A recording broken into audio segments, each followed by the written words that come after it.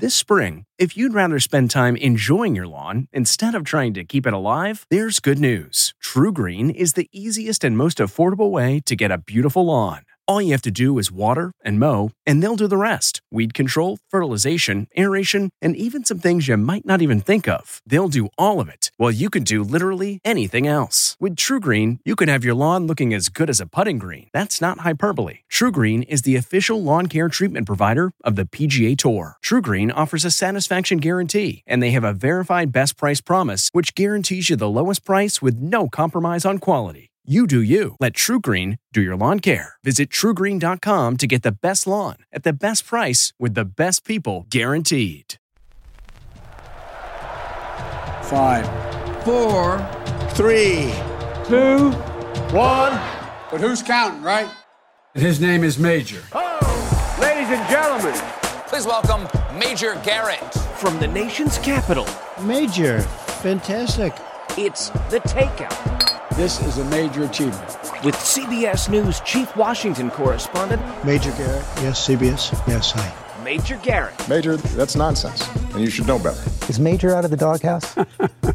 The answer is yes. Welcome to the very best part of my broadcast week. I'm Major Garrett. We're back out and about here in Washington, D.C. Bistro B, a place we've been before. Our host restaurant. Kevin Cramer, Republican senator from the great state of North Dakota, is our guest. Kevin, good to see you. Thanks for joining us. Great to see you. Thanks for the opportunity. So one thing you need to know. Yeah. Lots of people try to get to all 50 states. I've gone to 48. You've heard this. Yeah, I've heard it several times. The Dakotas are the last two on my list. Well, we'll give you a good reason to come out. So I need to get out there. Yeah, you do. Ladies and gentlemen, thanks for joining us on podcast platforms. You're our earliest adopters. We appreciate that. SiriusXM, POTUS Channel 124. More than 70 radio stations across this great country, Paramount Plus and CBS News streaming. Always great to have you with us. So, Senator, let's just start with some things that are heading toward the Senate's way from the House. That's how it works. Yeah, that's how it works usually. Starting last night. So these are things just passed by the House. $28 million in appropriations to prevent a future infant formula shortage. House passed that yesterday. 12 Republicans voted for that, so most Republicans were against it. Where do you come down on that? Yeah, this is the first I've heard of this particular bill. We obviously have a crisis, but what I don't like to do is I don't like to be presented with a binary up or down choice on a large appropriation, having never heard about it, having never had a hearing, having never marked up the bill. We have a crisis. There ought to be tools in place to deal with the crisis at the moment. I think the president's at least trying to ramp up production of those things. But so $28 billion, we have to stop this. Million. Oh, $28 million. $28 million. It surprises me that there's not $28 million in somebody's account already, and that they don't have the flexibility. Sometimes it's pocket change here in Well, Washington. gosh, that's why when you said million, that sounds like a mistake. That said, if it's a simple authorization for an existing pot of money somewhere, I probably could do it. But I'd like us to get back to regular order where we actually discuss things before we. The White House announced yesterday it will use the Defense Production Act to boost supplies of infant formula. Are you in favor of that? The Defense Production Act has become the default tool for doing whatever needs to be done these days. If it would work, I'm fine with that. I just think we have to give the private sector industries that already do this sort of thing the right incentives to do them. And if that incentive is a carrot, great. If it's a stick, it might be necessary. Let's do that. But is this a problem in North Dakota? It is. It is. Have you heard from constituents? I have. I've heard from constituents, and it's become, I don't know if the problem's as big as sort of the panic in some respects. People are getting the formula, but they're having to do all the things that we hear about, Facebook groups, all that social media, exactly crowdsourcing. Right. That's exactly right. And I think in some parts of America where community is a little still more fashionable, people are helping each other. Mm-hmm. Maybe in some places it's not quite that way. I don't know. North Dakota's pretty community oriented. You're on the Armed Services Committee. I saw yesterday that military commissaries are limiting supplies that you can buy to prevent hoarding and actual buying more than you need. So this is filtering through every aspect of American society. Yeah, and we're not used to rationalizing in the United States. Well, we're used to rationalizing, but not rationing. I'm sorry, rationing. Thank you. Yeah, as soon as I said we rationalize a lot of things. Yeah, in this you and I will do that a lot in the next hour. So no, we're not used to rationing, right? We're consumers. No, we are. We're consumers and we're producers, and we are darn proud of it. And that's okay in our free market capitalist system. I think our consumption gives us a lot of leverage, in the rest of the world in many cases. Given that our population is 5% and our consumption is 20%, but occasionally a crisis occurs. Mm-hmm. This is a crisis. The demand for formula is very specific. Everyone knows who they are. They're the most vulnerable citizens, and it's fine. I think that individual stores, outlets, chains, commissaries find a way to manage it. Sometimes a crisis will provoke Congress to do something that it probably should have done a long time ago. Another piece of legislation the House passed on this topic is to give flexibility to mothers, women, infant and children under that program, WIC, to buy other formulas than just one kind of formula. That seems very commonsensical to me. Doesn't seem very profound, does it? But that's now become like a topic. I know. And I asked myself, wait a minute, they didn't have flexibility before? It's interesting. We live at a time when... you would be in favor of that, I'm sure. I would definitely be in favor of that. In fact, I prefer that they always have that flexibility. That should not be something they come to Congress for permission for. When you consider that the administrative state does a lot of things that they want to do, and in many cases the legislative branch has acquiesced a lot of that flexibility and the authority, and then we complain about it later because we weren't prescriptive enough in the legislation we passed. I call that lazy. And then now we come up with something where there's a true crisis where common sense doesn't seem to be allowed. And I don't know whether it is or it isn't allowed per se. If they need that flexibility, we should give it to them. We should make it permanent. Another thing that the House passed yesterday that's coming to the Senate, the Domestic Terrorism Prevention Act. This would establish in Department of Homeland Security, Department of Justice, and the FBI specific teams to analyze, scrutinize, provide biennial reports to Congress on domestic terrorism in America. You in favor of that? Well, I worry a little bit about the term domestic terrorism. I mean, crime is crime. Violence is violence. It is illegal. It should be illegal. If we need to crack down more on it, we ought to. We ought to provide local communities with the resources and the training for their policing. We have, as you know, a police shortage, and we have a policing challenge in this country that ranges from, too harsh to policing to what not having enough. What are you nervous about when you hear the phrase or the terminology domestic terrorism? Because terrorism means something. And domestic terrorism, we all know what domestic means. But what's the difference if it's a domestic terrorism issue or whether it's a gang matter or whether it's just violence breaking out? So I'm willing to have the discussion, Major, but I don't like a... Most Republicans in the House voted against this. Yeah, I would think so, because it empowers a bureaucracy more than a community. Policing is a local issue. It's a state issue. It is constitutionally and traditionally and statutorily a local issue. The federal government's role is to support, if it has a role at all, and we clearly do. So just to grow the power of the FBI and the DOJ. What are you afraid could happen with the growth of that power? What are you afraid of? I think it could get politicized, that crime itself has become somewhat politicized in our era. We can have honest disagreements about priorities, but it's become such a political football that it seems to matter more in politics than it does on the streets. And I just think communities are better suited to meet that challenge. And empowering the Department of Justice would be one of the last things I'd be supportive of in just about every situation. So if I hear you correctly, if there's a domestic terrorism group within Department of Justice, you're nervous about monitoring online communications, other things that might fall into this category, and then get the long arm of the federal government in somebody's house or community that you're not comfortable with. There is that. There's the constitutional personal privacy issues that get cloudy in this very high-tech era that we live in.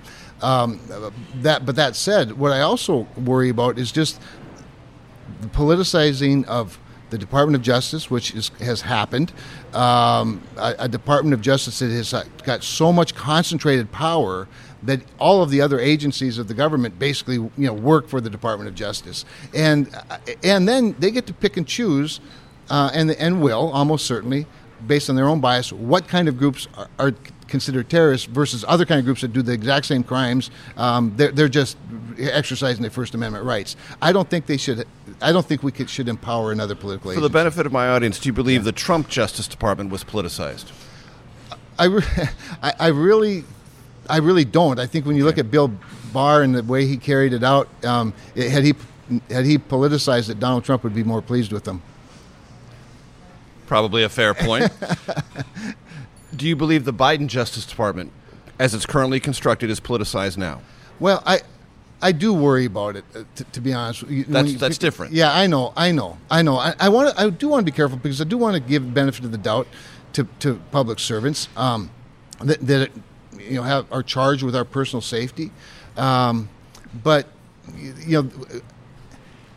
picking and choosing which crimes are terrorism and which ones aren't can be a very political decision, and I worry about it in the Department of Justice. I think the fact that Merrick Garland was chosen to be the Attorney General in the aftermath of him being chosen to be a Supreme Court justice that didn't get there, in and of itself feels a little political. It feels a little political. That is the voice of Kevin Kramer, Republican from North Dakota. I'm Major Garrett. Segment 2 of The Takeout from Bistro B, our host restaurant, coming up in just 1 second. This podcast is supported by FedEx. FedEx offers fast delivery, more visibility, simple returns, and weekend home delivery to 98% of the U.S. population on Saturday and 50% on Sunday. With FedEx, you get picture proof of delivery, ensuring you always know where your package is. Returns are simple with packageless and paperless returns. Plus, FedEx Ground is also faster to more locations than UPS Ground. See the FedEx service guide for delivery information. So, what are you waiting for? See what FedEx can do for your business. Absolutely, positively FedEx. From CBS News, this is The Takeout with Major Garrett. Welcome back to The Takeout. We're back out and about in Washington, D.C. Bistro B, here for breakfast. Kevin Kramer, Republican from North Dakota, as our guest. Senator, open-ended question. Sure. You look at the massacre in Buffalo, what do you think? What do you draw from that? I want it in your own words. Yeah, I appreciate that question that way because I have pondered a lot. First of all, it's such an awful, evil tragedy in my mind. I mean, it's such an awful, really evil act. And what makes it evil is, first of all, the taking of human life is in and of itself tragic and obviously violent and evil. The circumstances of this situation, the shooter, his past, his comments, his white nationalism, racism, obvious racist, adds to the evil, and that it illustrates a deep evil in this individual person. One of the things I've thought a lot about, Major, because you get asked it a lot. Obviously, it's an obvious question of the day for policymakers. I feel like commenting much more, and don't get me wrong, we will, because I can't resist. Almost diminishes just how awful the act itself was. Mm-hmm. When we start, whether it's excusing, rationalizing, explaining, it's like, no, this was a really, really bad thing and really evil, and it's so heartbreaking to me that it really, to be honest, I think I might as well just tell you. I mean, I wept a little bit when I heard about it because the circumstances were just so awful, and prayed immediately, of course, for... You're not alone, I'm sure. Yeah, Americans across this country wept, just as they wept after El Paso. Right. Just as that they wept after Charleston, South Carolina, right. Dylan Root. And I wonder if you see any commonality between those, because there is a wellspring of motivation that unites these three particular incidences. Yeah, it's interesting because I never saw it growing up in North Dakota, and so for me when I hear these stories and these instances and the real words of real people that spew this kind of racial hate, and then carry it out in a violent way, it's because it's a combination of things. Not because there are probably a lot of people that feel this way that don't carry it out in violent ways. And so when you get to the issue of mental illness, I don't know. Obviously, this person has a very serious problem beyond just racism, I would think. But this is what I mean by it gets clumsy when you start explaining it, because it sounds like you're somehow excusing it, and I don't. But so just the very racist nature of it is hard for me to even wrap my mind around. Yet I believe it. It is. It's hard for me to fathom. At a personal level and a community level. Do you sympathize with those who willingly describe it as domestic terrorism because they feel it creates a terroristic mentality and a sense of trauma? I do. empathize with that. I understand why they'd want that.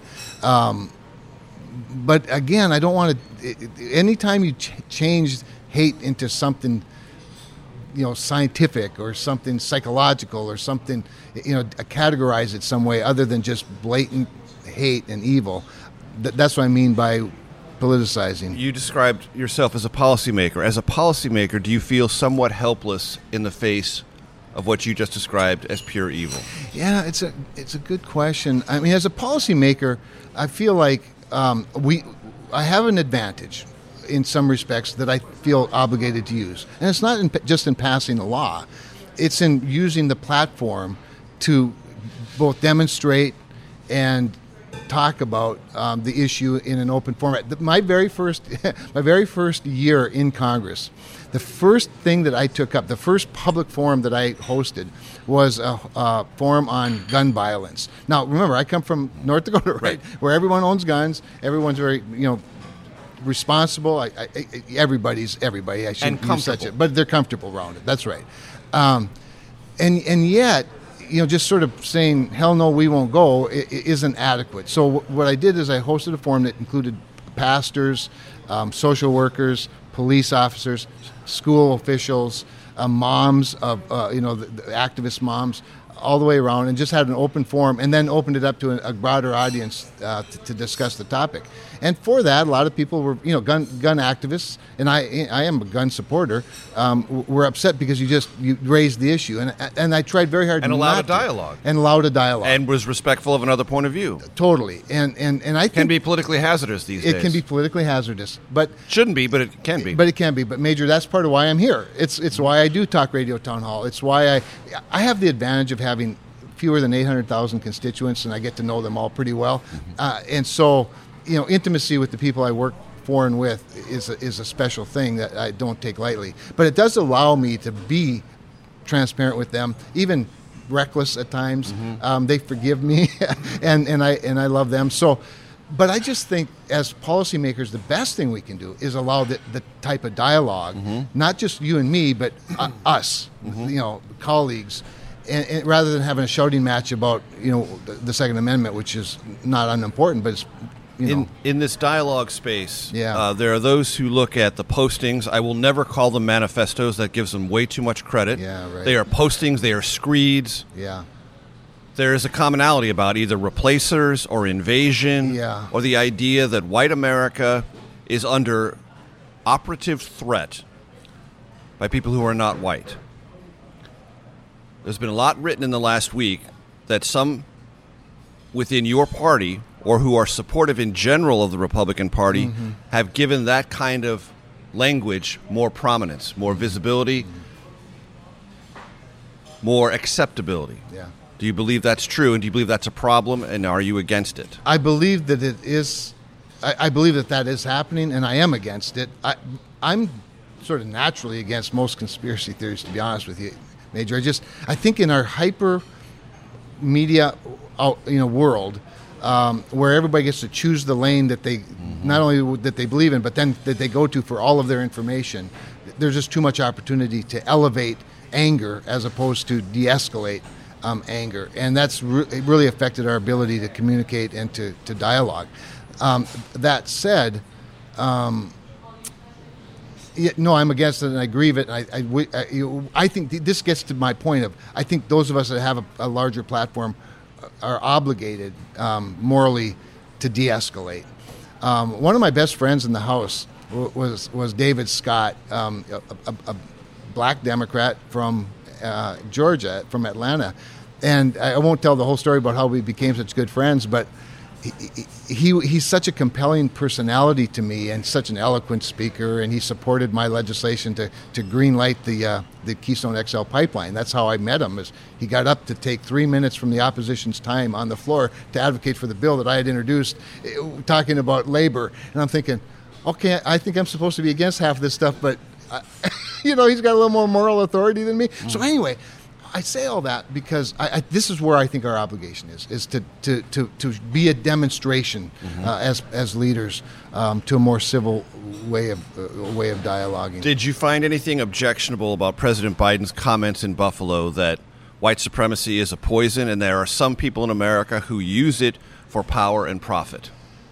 Oh, I think that the ability for people to use marginalization to drive wedges and actually profit from it is fairly obvious in a lot of ways. But it's not confined to just white supremacists. A couple of weeks ago, I didn't go, but a number of my colleagues did.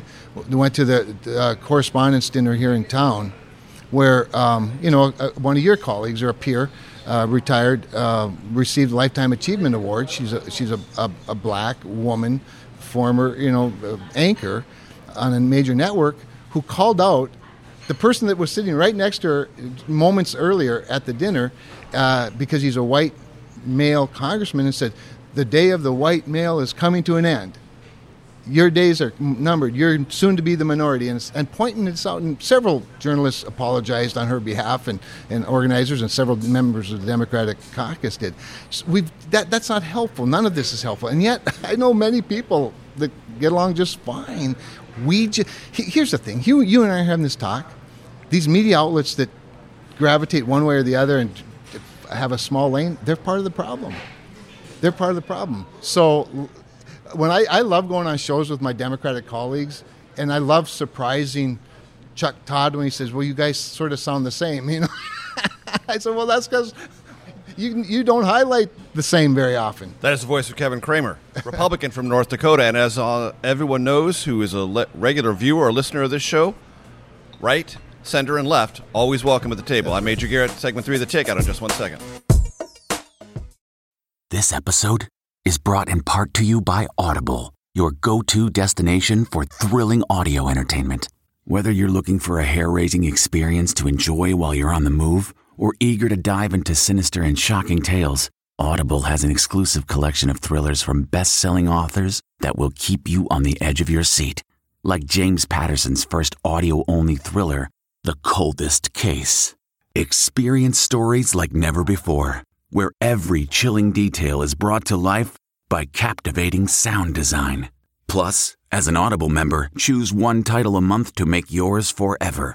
And now, new members can try Audible free for 30 days. Just visit audible.com/WonderyPod or text WonderyPod to 500-500. That's audible.com/WonderyPod or text WonderyPod to 500-500. From CBS News, this is The Takeout with Major Garrett. Welcome back to The Takeout. Again, our thanks to Bistro B, our host restaurant, for breakfast. The omelet is here. Senator Kevin Cramer is enjoying it. I'm going to get to my berries and toast in due course. During the break, we were talking about something, and I want to give you a chance to talk about it. So, everyone in America who pays attention to politics, and you're listening and watching this show, which means we know you are, know all about the big words: polarization, division, sense of separateness, alienation. We all know that. It's like become part of our marrow, whether it needs to be or not. We've absorbed all that. But you told me during the break you think that if we want to call it a fever, and that may be metaphorically downplaying it, can and will break. I do. You are one of the first people in the last 3 or 4 years who I've talked to who's been optimistic about this. Why? I guess because I've been in the Senate now for 3 years, and the Senate is famous, of course, for being cordial, for congeniality. Even though there's a little theatrics associated with some of that. Right. I mean, senators are talkers after all, and but but relationships are really, really important, and the Senate was designed for that. I mean, in a 50-50 Senate, it's like the perfect picture, right? And when you need 60, you can't burn bridges because you run out of bridges pretty fast in the Senate. Yep. So it's a special place in that regard, and I see lots of valuable relationships. I think the challenge is that the good relationships that lead to good things don't get much coverage. They're not interesting to the entertainment media. Mm-hmm. No doubt. They are here. Right. So how do we get it better? Secondly, I wonder if your constituents, broadly, not yours, but Republican and Democratic constituents will let you do that. Because it's my sense, Senator, that one of the reasons the willingness to be offended, the willingness to strike back at a perceived offense is reflective of what base partisans in both parties demand of people that they elect. So therein lies the problem. A lot of people blame us for the polarization, us being members of Congress, to which I say we are a perfect reflection of the people we work for. And they're on your neck all the time. All the time. To fight harder, scream louder, and punch back more aggressively. No question. And they prefer spectacular failure to humble and patient success. That said, what I try to do, and what I think a lot of my colleagues aren't willing to do, is talk to those people as well as listen to them. That communication, even with your constituents, is a two-way street. Whether you're collecting political capital with your colleagues that you then spend judiciously on something that matters, or whether you're building political capital with your constituents by listening and responding, or spending a little bit to also persuade and influence. And I think a lot of members have become lazy with regard to the influencing and persuading part of our job with our constituents. It's hard work. It's hard to put a couple of hours a week into talk radio where you just don't filter the calls and take them and respond to them. It's a very easy speech when from the moment you say hello, everyone is nodding. Right. It is a much harder speech from the moment you say hello, no one nods, and you know they don't want to nod. Yeah. But to get them to nod by the end of your speech, that's hard. That's hard. It is hard. And it seems to me to be a less appreciated art. Persuasion. I agree. I think it is, but it's not lost forever, because I think I have confidence that the American people are going to tire of this as well. I have a sense that there is a phrase that might gain traction, the exhausted majority. Yeah, perhaps. I like that phrase, the exhausted majority, because there are a lot of people on the sidelines. I'll just give you a good example. I help, I'm the ranking Republican on the Environment and Public Works Subcommittee on Transportation and Infrastructure. We wrote the original transportation bill that became the base for the larger bill, in not just transportation, but water infrastructure as well. And so that really became the base of the compromise that became the bipartisan infrastructure bill that Joe Biden gets to take credit for because he signed it, even though it looked nothing like his. But it took a team. Obviously, there were a lot of Republicans, including former President Trump, who didn't like it. He called me a couple of times to express that. But even my discussions with him were, eventually very friendly. We had a disagreement. When I do my talk radio town halls in North Dakota, a lot of and it's largely conservative radio stations, although not exclusively. But people will call in and they're angry because I voted for it because it was Biden's bill, right? And then I describe it, and then people calm down a little bit. But when I go shopping at the hardware store or Walmart or the grocery store, the only people that talk about it to me thank me for it. And so this is what I mean by, if you listen too much to one side, of the media or one side through the media, you get a very different picture of America than when you go shopping at the mall. I want to talk to you about Ukraine for a second. Sure. There's going to be a vote, I believe, later today. We're recording this on Thursday. Jake, what's the date? May 19th. So by the time you hear this, the vote will probably have already occurred. Are you going to vote for the $40 billion for Ukraine, humanitarian military? I am going to vote for the aid. They need it. They need it quickly. But I am protesting how we got here again. Once again, $40 billion, $33 billion turned into $40 billion without a single hearing, without a single discussion, without a markup in any appropriations. And in the course of hours and days, we're given this binary choice. Do you support Ukraine or do you not? And so I'm going to vote for it because they need it, but we really have to get back to a more regular order. Speaking of congeniality. Some Republicans voted against it in the House. Yeah. Some will vote against it in the Senate. They will. Mike Braun, one of your colleagues who's been on the show, said with gas prices, shortages, walloping Americans, he can't support $40 billion that's not offset or taken from other previously authorized funds. Are you in any way sympathetic to that argument? I am very sympathetic to that argument, but the bigger issue of the moment is that's not the choice. That's not the choice. There's only one choice. That's precisely right. And you also remember, as Otto von Bismarck, the namesake of our capital city in North Dakota, once said, politics is the art of the possible. And so the possible right now is aid for Ukraine. And there's a need for it, and we have to do it, in my view. We have an obligation, because it's better for America if Ukraine wins this war than if they lose this war. There's a lot of consequences, including government spending down the road. So you do... I'm sympathetic to Mike and others that feel this way. I'm sympathetic to those who say, yeah, but we have to take care of the southern border. Yes, we do, but that's not one of the options either. This is possible, and it's important. So I want you to tell my audience about a kind of fascinating story that involves one of your constituents, who, as I understand it, from your very able staff, is in custody in Ukraine over a dispute that predated the Russian invasion. What's going on there? So this is a farmer of Ukrainian heritage, actually. And for North Dakotans, we have a lot of Ukrainians. Actually, what we have is a lot of Germans from Russia. And Russia at the time was Ukraine. They escaped one tyranny to another, and then came to the United States. And a lot of them settled in North Dakota. And if you go to Ukraine and you go to North Dakota, you're not sure which of the two you're in at any given time, particularly when there's a high wheat and a lot of sunflowers. And it's a very similar background. So he's a farmer. He went to visit his homeland, so to speak, even though he had never been there, and fell in love with the land and saw opportunities he didn't have in North Dakota to farm. And so he farms there. And he ended up in this dispute with a partner that he perhaps carelessly took on, and some embezzlement and whatnot. Anyway, long story short, he ends up being arrested for a conspiracy to kill this partner who had now become the Minister of Agriculture in Ukraine. I see. So it's quite a tale. Anyway, all of that, there's a lot of questions. I have a lot of, not just questions, doubts about the efficacy of the charges. Would you say he's being unlawfully detained? I think he is. I believe that he is. And I've been to Ukraine to visit him in mid-January. I visited him in his jail cell.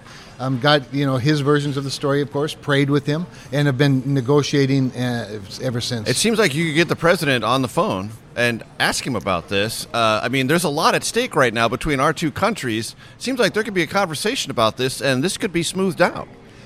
Well, yes. He is one farmer, and Major, what I would just say, and then wrap it up, because I don't want to discuss the negotiation any further, just because it's delicate. I understand. Delicate. He's my main concern, and his family doesn't want his current status discussed publicly just yet. But the leverage that we have, we Americans, me with a vote with Ukraine, is not irrelevant, but it also doesn't need to be stated, and I don't. If you understand what I mean. Yeah. That would be crass. It would be crass if it might not be effective. It might even be illegal. It might not even be legal. But let's just say that we have a very open relationship at the very top of the government. To be continued. To be continued. That is the voice of Kevin Kramer. I'm Major Garrett. Bistro B is our host restaurant. Segment 4, The Takeout, in just one moment. If you're constantly on the hunt for a good deal, then you need Rakuten. Rakuten is the smartest way to save money when you shop, because members get cash back at over 3,500 stores across every category, including fashion, beauty, electronics, home essentials, traveling, dining, and more. You're already shopping at your favorite stores. Why not save while you're doing it? It's a no-brainer. Get the Rakuten app now and join the 17 million members who are already saving. Cashback rates change daily. See Rakuten.com for details. That's Rakuten. Your cash back really adds up. From CBS News, this is The Takeout with Major Garrett. Welcome back to The Takeout. I'm Major Garrett. Bistro B is our host restaurant. Kevin Kramer, Republican from North Dakota. So, Senator is our special guest. We haven't talked about abortion yet. There was a leaked draft majority opinion. You've heard about it. Everyone in the country has heard about it. Right. That appears to be the direction the Supreme Court is heading. If it is, whenever it comes, how fundamentally will America change after that decision is released? Yeah, I don't know that America itself changes fundamentally. It'll be a firestorm for a short time, but then I think as things settle down, states that favor abortion will allow abortions, and states that won't. As they did before Roe. And I think that, and maybe there'll even be a little bit of migration, I don't know, as a result of that. But at the end of the day, Yeah, well, it'll go back and do you believe that reversal of a constitutionally established right will materially and detrimentally affect women in America? I do not. You do? Well, tell me why not. Well, first of all, I mean, I'm very pro-life because I believe that life begins at conception. I think that all life is precious, that all life deserves protection, including mothers' lives, including the elderly's lives. I will tell you that one of the evolutions in my thinking about life itself is that I no longer support the death penalty as a means of punishment. I used to. And over the course of time, the last couple of decades at least, it's probably been 20 years at least since I made this decision in my own heart, is that if I believe that it's not okay to take a life, before birth, why would I believe that it's okay to take a life? Granted, one's innocent, one is not, but it's still a human life. It's still the state. It is. That's exactly right. Power. It's state power to take life, and I personally don't think it's even effective. So do you believe the state has a vested interest in life at conception, not at any number of weeks? Well, so important point. That is my personal belief, but I also understand, again, back to the art of the possible. This is part of the problem, Major, is that Roe v. Wade sort of comes down at the moment, at least, to are you for or are you against? But most people are neither. They're neither deep in one corner or deep in the other corner. There's at some increment in between. If you sift through the polling data, right? Most Americans, as I read the polling data, don't want to outlaw it entirely, right, but are not comfortable after the first trimester. They simply are not, and they are visibly opposed in the third trimester, and pretty much heavily opposed second trimester. Right. So that will all be reflected in the 50 states if Roe gets overturned, and I think that's entirely appropriate. I still personally believe in that life is to be protected. But do you believe Roe was wrongly decided? Yeah, I'm neither. That it was because the argument against it is that the court interposed itself, got in the way. Even Ruth Bader Ginsburg made this observation that the court short-circuited a process that was being dealt with at the state level, and that basically created a constitutional right, but also froze the argument in helpful ways. So I'm just curious what your thought is on that. I think that's exactly right. I'm not. I always like to use the disclaimer. I'm not a lawyer. I don't play one on TV. But as looks to me like a clear reading of it is exactly that the court imposed itself. And this is the thing that I object the most about courts. I've had the opportunity now to vote on 2 Supreme Court nominees, Amy Coney Barrett and now Judge Brown Jackson. And in both cases, the only area that I question them on is their belief in states' rights and cooperative federalism and the growth of the federal state. And they both have very different views, as you might know. I never ask them about abortion because if they answer the fundamental issue of states' rights and the Constitution's limits on federal government, then they're going to get all the other things pretty much right. That said, as I look at Roe, I think it was wrongful. I think the Supreme Court did impose and frankly made the whole thing up. And it's never been settled. While it's been settled by the court, it's never been settled in American culture. In fact, if anything, we've shifted more and more because of science, because of lots of reasons, to be a more pro-life nation. So, no, I think the states will be a reflection of just that scope that you just described. Once the decision comes down, do you believe it will materially affect the politics of the midterm elections? I don't think it will. It might fire up a Democratic base a little bit, but, pro-life activists are indeed activists and always have been. So if you're a one issue voter, there's a good chance you're already in your lane and you're probably pretty active at voting. One of the reasons it won't change the midterm politics very much is because the midterm politics are going to be determined by the other really awful things going on in people's lives every single day when they go shopping, when they fill their car with gas. Inflation. Do you believe Republicans will take control of the Senate after the midterm elections? I do. I really do. I think we're down to maybe one competitive incumbency on the Republican side. And I Wisconsin. think, exactly. And Ron Johnson's always been, from his very first run, has always been vulnerable, and he always wins. And I think he will this time. But setting that one aside, I think the rest are ours to win, and we will. In this climate in particular, I think the pickups are obvious where they're possible, and I think, again, in this climate, we'll take the... So you're counting Pennsylvania? I am. What else? Well, I think we will win Ohio. Georgia? I think we take Georgia back. I think Arizona's certainly in play. Nevada? Nevada is probably one of our, if not our best opportunity for a pickup. That's 4 right there. That's 4 right there. You have Maggie Hassan up in New Hampshire is vulnerable. And don't have Chris Sununu there, though. We don't have Chris Sununu. I mean...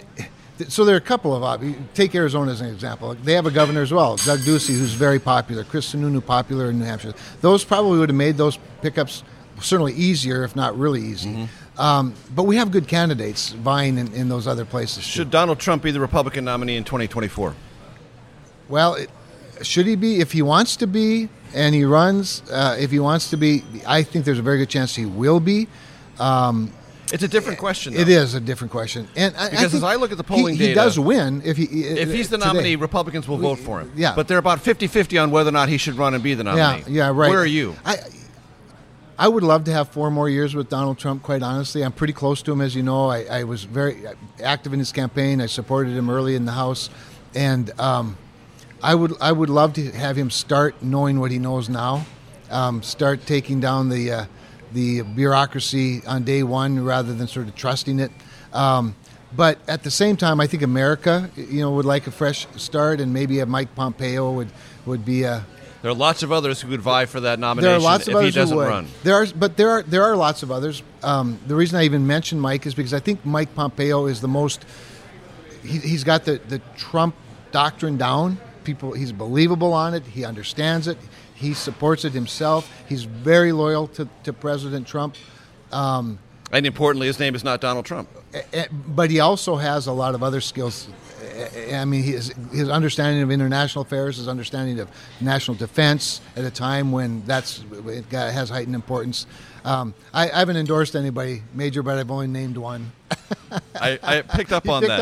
I picked up on that, Senator. That is the voice of Senator Kevin Cramer, Republican from North Dakota. I'm Major Garrett. For our radio audience, we need to say farewell. For those watching on CBS News streaming and listening on the podcast platform, stay tuned for the Takeout Outtake Especial. See you next week. Sound the gifting panic alarm. We've all been there. You need to find the perfect gift. You have absolutely zero ideas, and you don't know where to start. Relax. Now you can use gift mode on Etsy. Gift mode takes the stress out of gifting, so you can find the perfect item for anyone and any occasion. Just answer a few short questions about who you're shopping for and what they like, and gift mode gives you curated gift ideas based on hundreds of personas. Imagine pages of artisan espresso mugs for the coffee connoisseur in your life. Or for the pickleballer, customized paddle covers in every shade imaginable. Etsy's got you covered. Need to find the perfect gift? Don't panic. Try gift mode on Etsy now. From CBS News, this is The Takeout with Major Garrett. Welcome to the Takeout Outtake Especial. I'm Major Garrett. Bistro B is our host restaurant. We thank them as always. Kevin Cramer, Republican from North Dakota. Senator is our guest. 2 quick issues before we get to the fun and games. Who won the 2020 presidential election? I don't know. I just caught Chuck Schumer's eye. So oh, really? Yeah. Chuck Schumer's here. That's what happens when the takeout shows up. Big people begin to hover. They just need to be around it. Okay, just understand that, ladies and gentlemen. It's a gravitational force. Exactly. Okay, what did you ask me? I'm sorry. Who won the 2020 presidential election? Well, I love when you ask that question. I love when people ask that question because it's not a hard question to answer. It isn't. Because he's sitting in the Oval Office, right? What's his name? Joe Biden won the election. He was sworn in. Correct. I voted to certify. Correct. I don't know why some people continue to have this fight, other than to prevent confusion going forward, which I think is a noble cause. Right, but someone you like. Former President Trump continues to chew on this desiccated bone of a fraudulent election, and it wasn't. Joe Biden is the President of the United States. Full stop. Right. Well, first of all, there likely was fraud. I think there is in every election, and this one provided more opportunity than most. But at the end of the day, the election was decided for Joe Biden, and I think rightfully so. I voted against him, but okay, good. So I think I appreciate that answer. I very much appreciate that answer. I really do. You're from a small state. Mm-hmm. In this country, in the last decade, there has been more conversation about the Electoral College than any time I can remember. Yes. And there are those who find it defective, anti-democratic. Yeah. As a small state senator, you are deeply invested, I'm going to assume, in the Electoral College. Explain or give your defense of it before we get to fun and games. Yeah, so great question, because I give this little history lesson, this civics lesson, to all of the students that come to see me, and I get to see them all. I see hundreds of them. They probably ask you about this in ways they didn't a decade ago. If they don't, I bring it up. But you're right; it is. It's on their minds. On their minds, and I always tell them. And the United States Senate, similarly, having served as the only member from North Dakota in the House of Representatives out of 435, and now having equal power to Chuck Schumer and Kirsten Gillibrand, I explained to them why the Electoral College in the Senate is so important. And that is that it ensures that every person running for president or who becomes president has some political obligation to every one of us, not to just a few of us. And our founders saw that. They knew that the day could come when a rectangular state in the middle of the North American continent, far from Virginia, could get run over by New York or Boston, and they didn't want that to happen. So they created the Senate and they created the Electoral College. The important thing for me, and when I talk to students, is what's great is that gives us not just equal power, but disproportionate as individuals. So I say to these 200 students in front of me on the Capitol steps, I said, if Chuck Schumer walks by or Ted Cruz walks by, you need to know they don't get to meet with their students. Not that they wouldn't love to and that they wouldn't benefit from it, they just can't. There are too many of them. Too many. But I get to. What that means is you have disproportionate influence over the affairs of the country. So you accept one of the allegations that there's disproportionate power. I do. And you're like, okay. And that's good for America. Those students in New York that don't get to meet with Chuck Schumer benefit from the students in North Dakota who get to meet with their United States Senator. And so, but our founders knew that. They baked that in because they knew the day would come when there could be a gross imbalance if we didn't have a structure that supported. Remember, even the Senate wasn't our founders had flaws. There was one built into the Constitution itself. But one of the things that they reasonably, justifiably were afraid of were concentrations of power that would be misused. That's right. And whatever you think of the Electoral College, one of the truisms around it is that it distributes power. That's right. In a way that cannot be ignored. That's a fact. It's pretty obvious, isn't it? When presidents win without the popular vote, the Electoral College has done its business. It's done and you its don't job. consider that necessarily a defect? I do not at all. Because, again, concentrated power in a particular geographical area, which has, as its logical conclusion, a particular demographic or a particular philosophy. And one thing the founders did really well was distribute power. They distributed it into 3 co-equal branches. They distributed it even after the great debate to two chambers. When they couldn't pick a House of Lords or a House of Commons, they chose a House of Representatives and a Senate. And so they knew what they were doing. They did it on purpose, and it's spectacular. All right, fun and games now. We have 3 threshold questions on this program. In our 6th year, later this year, we'll have our 300th episode, which I'm very proud of. And everyone gets these 3 questions. Cool. Yes. Yeah. So take these in whatever order you prefer. Sure. Knowing that Chuck Schumer is listening right over there. Okay. He's reading my all-time lips. favorite movie? Most influential book in your life, and you're in North Dakota, a beautiful place, and you're on a long drive. Yeah. What music's on the radio? Because you love that music the most. Okay, so my favorite movie of all time was Chariots of Fire. Chariots of Fire, a book of religious conviction and brotherhood between, two faiths, two men of two faiths with incredible talent. Just a brilliant movie about a real event in Eric Liddell. Hell of a soundtrack, too. It's a really great soundtrack. And then, so when I'm traveling across North Dakota, I listen to contemporary Christian music. And I do it in a couple of ways. I'll either, stream my favorite streaming channels, which gives me exactly what I want, of course, or I'll play my Christian Parade file. which is all real high energy contemporary Christian music, worship music type, or I'll even maybe find something unique. And then what was the other question? Most influential book. Most influential book, of course, is the Bible. I love it. I don't read it often enough. I love studying it, cover to cover. It's the book of life. With Chuck Schumer hovering just over my right shoulder, I'm Major Garrett. This has been The Takeout. Kevin Kramer, Republican from North Dakota, has been our special guest. Thanks for the conversation. Oh, it's my pleasure. Thanks. See you around Capitol Hill, Senator. See you next week, everyone. Bye-bye. The Takeout is produced by Arden Fari, Jamie Benson, Sarah Cook, Ellie Watson, Jake Rosen, and Ashley Armstrong. CBSN production by Eric Susanen. Follow us on Facebook, Twitter, and Instagram at Takeout Podcast. That's at Takeout Podcast. And for more, go to takeoutpodcast.com. The Takeout is a production of CBS News. If you like The Takeout, you can listen early and ad-free right now by joining Wondery Plus in the Wondery app or on Apple Podcasts. Prime members can listen ad-free on Amazon Music. Before you go, tell us about yourself by filling out a short survey at Wondery.com/survey. It was the biggest scandal in pop music. The stars of Milli Vanilli, the Grammy-winning multi-platinum R&B phenomenon, were exposed as frauds. But none of this was their idea. So whose idea was it? Enter German music producer Frank Farian.